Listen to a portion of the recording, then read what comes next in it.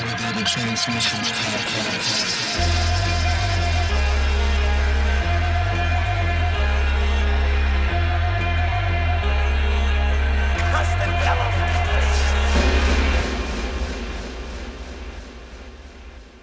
Hey, hey, what's up, y'all? It's Al Lover, back with another Elevated Transmissions podcast for you. It's the second week that we're doing this, and I'm pretty stoked to have my man Chris Catalena here with us. This was recorded a while back when we were working on the Pet Sounds compilation, so going to talk a little about that. If you guys don't know, Chris Catalena is a Austin, Texas musician. I think he's from somewhere else, Bryan, Texas or somewhere. I don't know. As far as I'm concerned, he's an Austin staple in the music scene, and he is quite the talented, unique, and hysterical human being. One of my good friends. I met him touring Europe with Christian Bland. He was playing keys in Christian's band, Christian Bland and the Revelators, and we became fast friends. He's got a great sense of humor, super talented musician, and just overall good dude. Learned a lot from him on that trip, and continue to learn from him as he is full of wisdom and is wise beyond his years, even though he's probably pretty old, maybe 73 at heart. But yeah, so Chris and I take some time to talk about his influence, the Beach Boys' influence on him, his music. You know, he's been a fan since he was a little kid. We talk about that. The Beach Boys' influence in popular culture via movies, radio, just being around it, and growing up as a youth in the 80s and 90s and whatnot. So yeah. He's worth listening to, in more than just music. His words will inspire you. So here we are with my main man, Chris Catalena, and hope you guys enjoy it. Peace. Do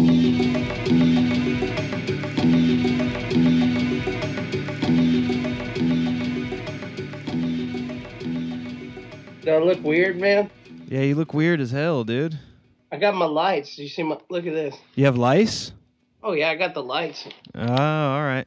You thought I said lice. Yeah, you should get that taken care of. I'm like I'm in a miniature in the lice studio. Get some shampoo, bro. Well, thanks for doing this, man. You're the first one. Well, I'm real excited that I could be here with you today, man. Yeah, I'm glad we're in the same place. Yeah. Yeah. Well, I guess we could have gone into my van and done this, but... That would have been pretty cool, actually. But, I'm glad we can be here together in Skype spirit. Well, it makes me feel pretty good about it. I feel comfortable.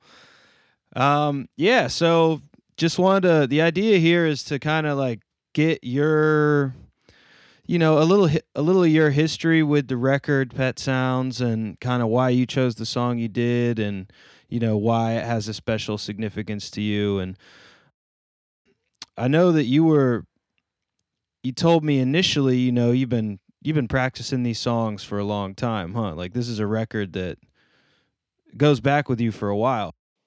Right. This wasn't my, whenever you brought the idea up, I was very excited because, I had been playing these songs for quite a number of years, and felt really good about practicing them and playing them, and it kind of made it a little easier to decide on what song I wanted to do, and that I'd already played most all of them, and a lot of them on Smile too. I've been just real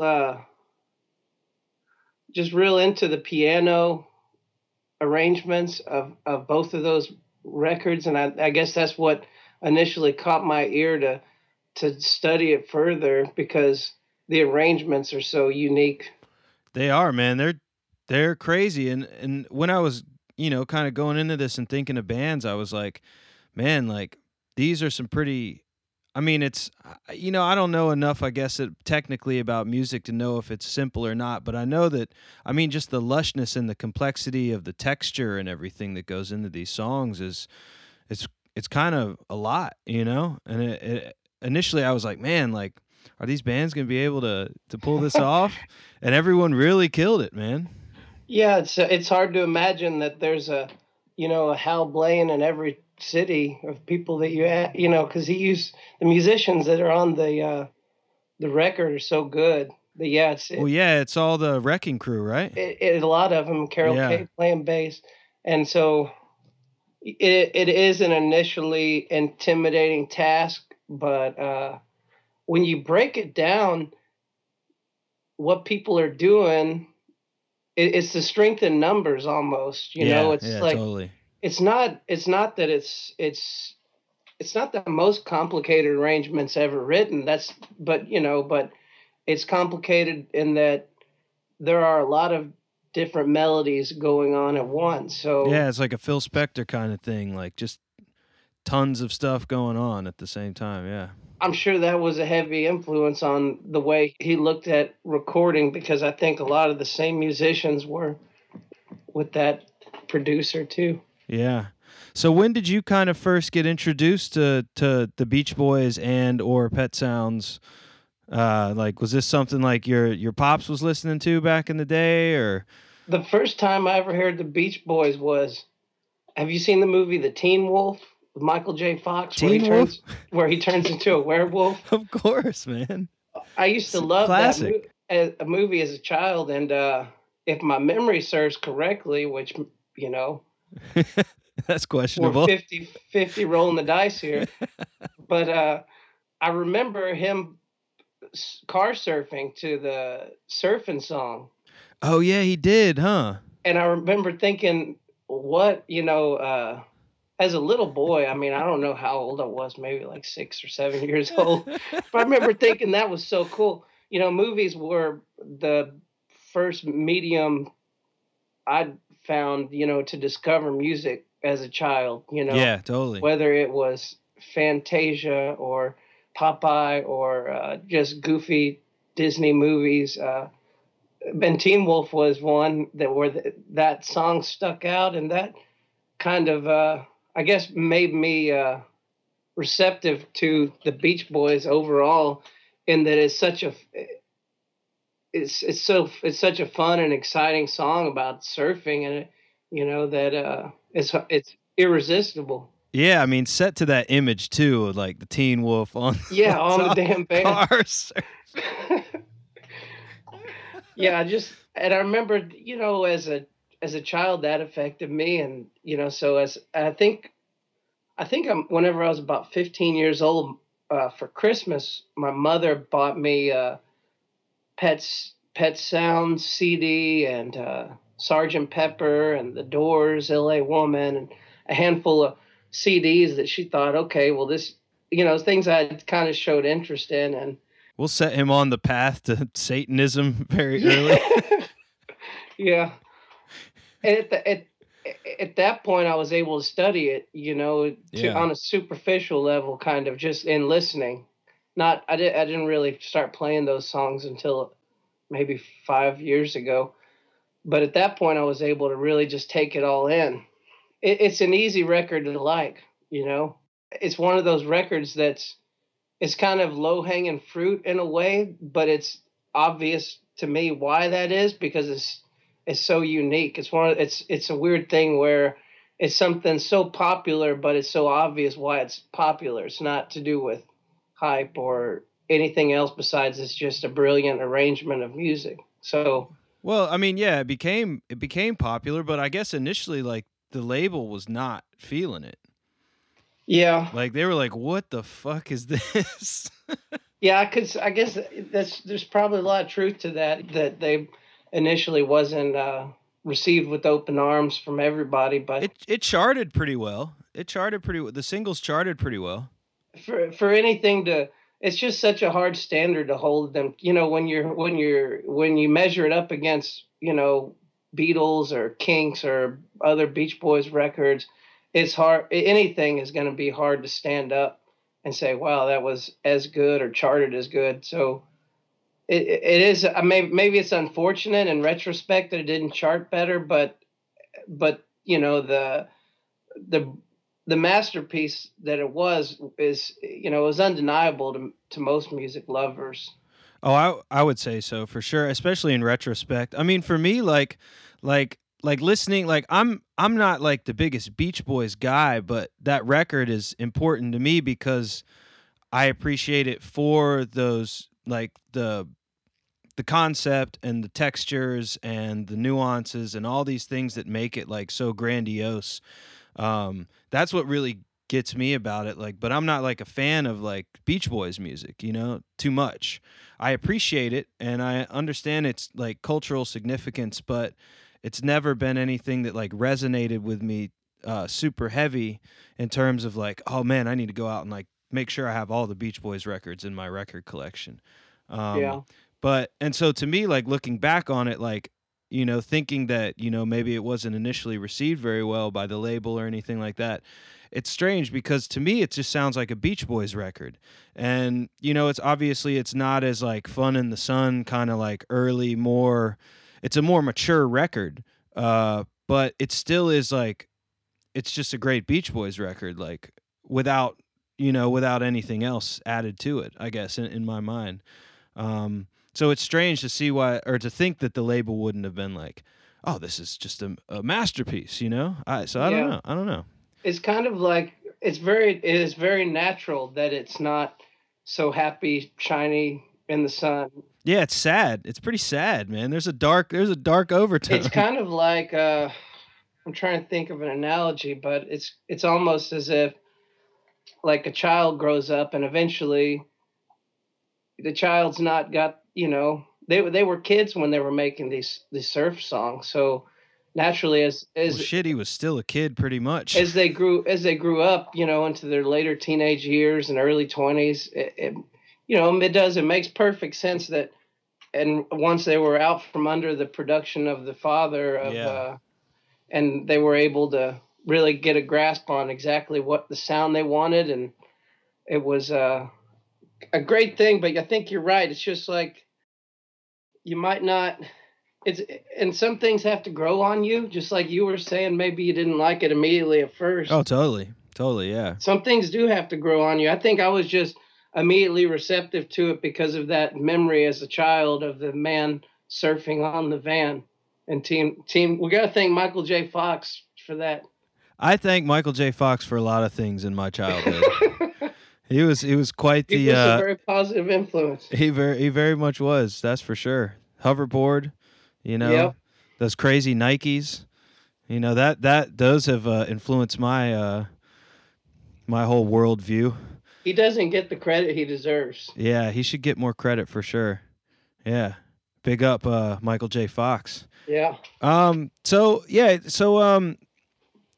you picked the God Only Knows track. Obviously that's like that was one that I thought someone was gonna gravitate towards quicker. Like you actually, I don't know. I don't know how many people I had reached out to or heard back from before I had contacted you, but I thought, obviously I thought the singles, kind of the more well-known songs, were going to be kind of picked up by folks initially, but it didn't seem to be the case. And you were one of the first ones to pick one of the bigger songs. Like for me, that's one of the songs on the record that I really know, And I Yeah. think most people do. So I mean, obviously it's a good song, but for you, what does it kind of hold special to you?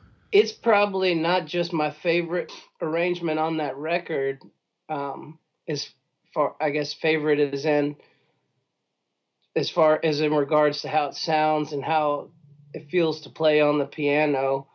But it might be one of my favorite songs to play by anybody. And it was at first I thought I might pick another, but once I asked a couple people, John Alderson played bass on it. I asked him for his input, and he said it was a no-brainer. God Only Knows, that's the song. If nobody's Yeah. picked that song, take that song, because and he kind of reminded me of what I already felt but hadn't come to exact, as quickly as he did, and that was easily the song that I think he and I had actually even played that song together before in the past, and I know I've played it with Casey Seymour that played the percussion instruments. Yeah.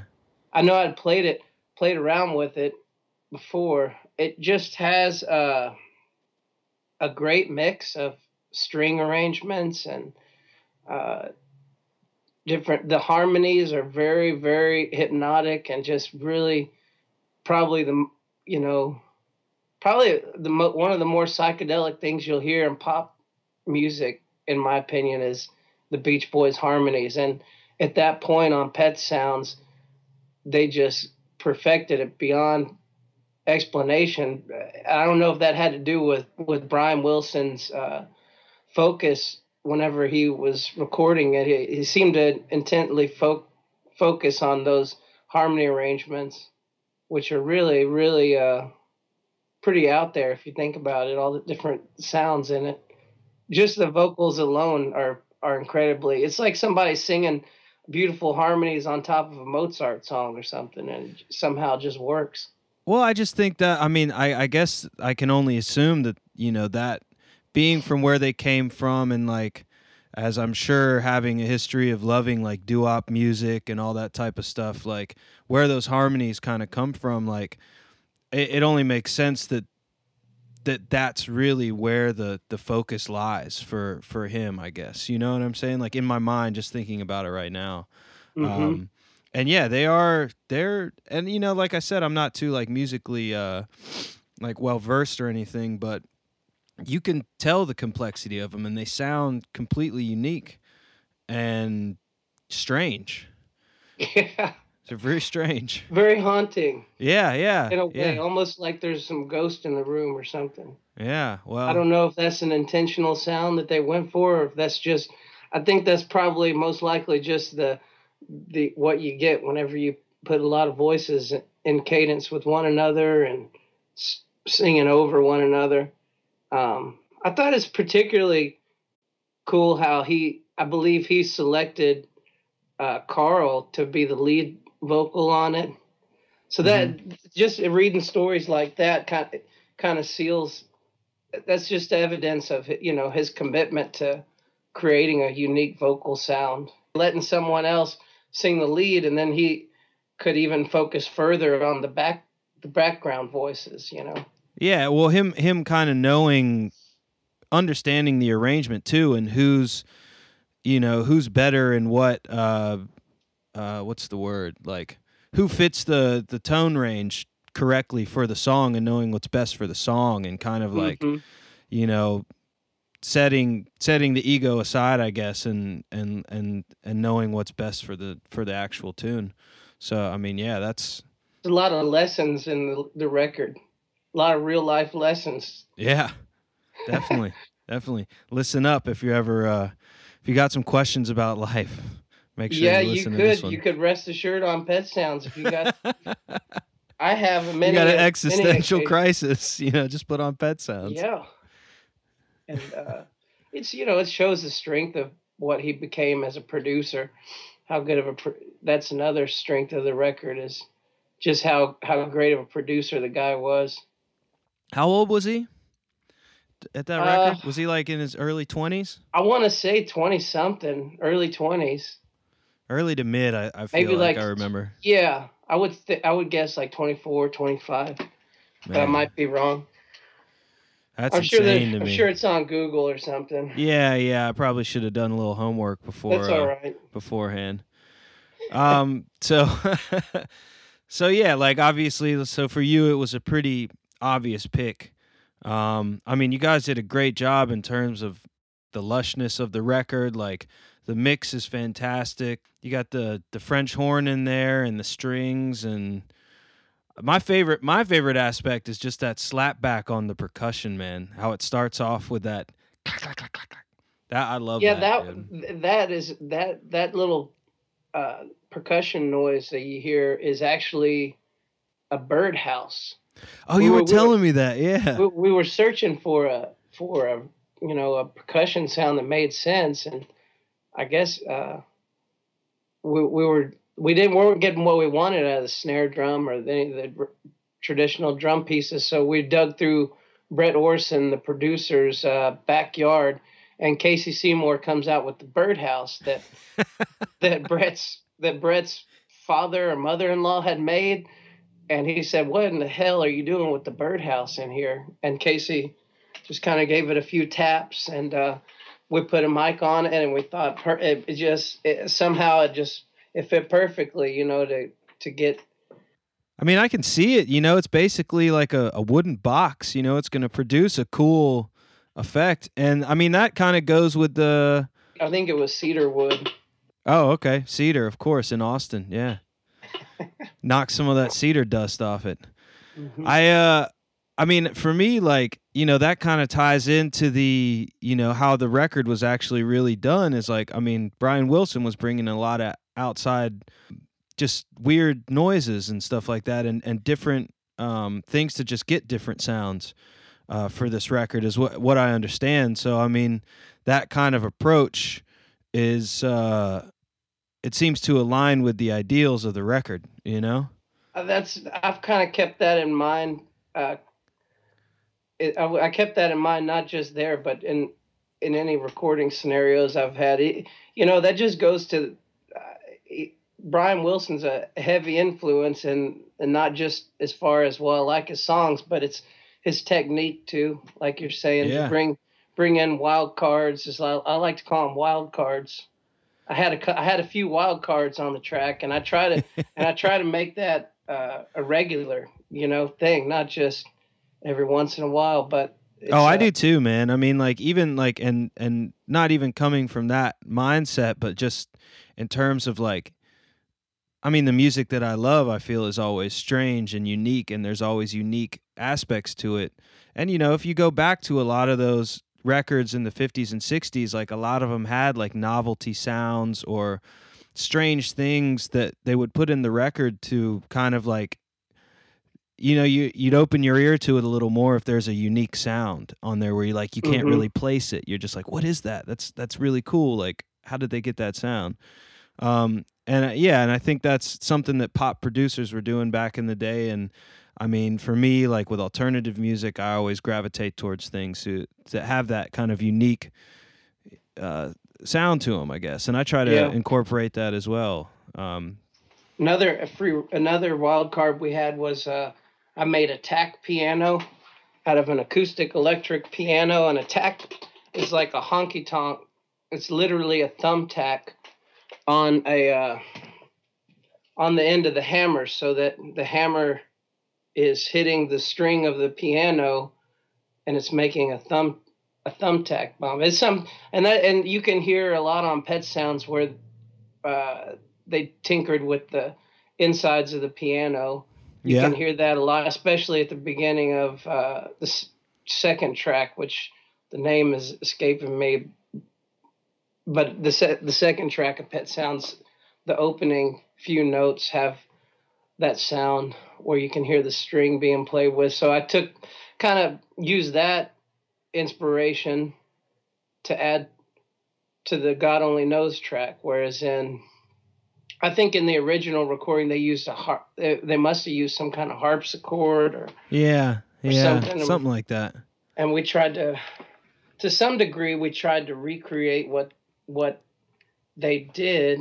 But anytime you try to recreate what somebody else is doing, you cannot help but do it your own way, because you're a conduit to the energy, and you just filter it out in your own way, and that's kind of how it goes.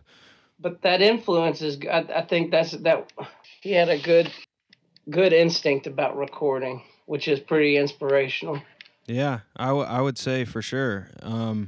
You were telling me about that tack piano thing. I think you were explaining it to me one night, and I didn't really quite understand. That's pretty cool, though. That's like a common thing, or like, is it a thing that people do, or is that something that you did like just off the cuff? Well, I'm familiar with it because in the first piano that I learned, I started taking lessons when I was about 6, and the piano that I practiced on at home had a tack pedal on it. So whenever you push the pedal down, the tack would would fall down, and it would. Oh wow! So it was built into the piano.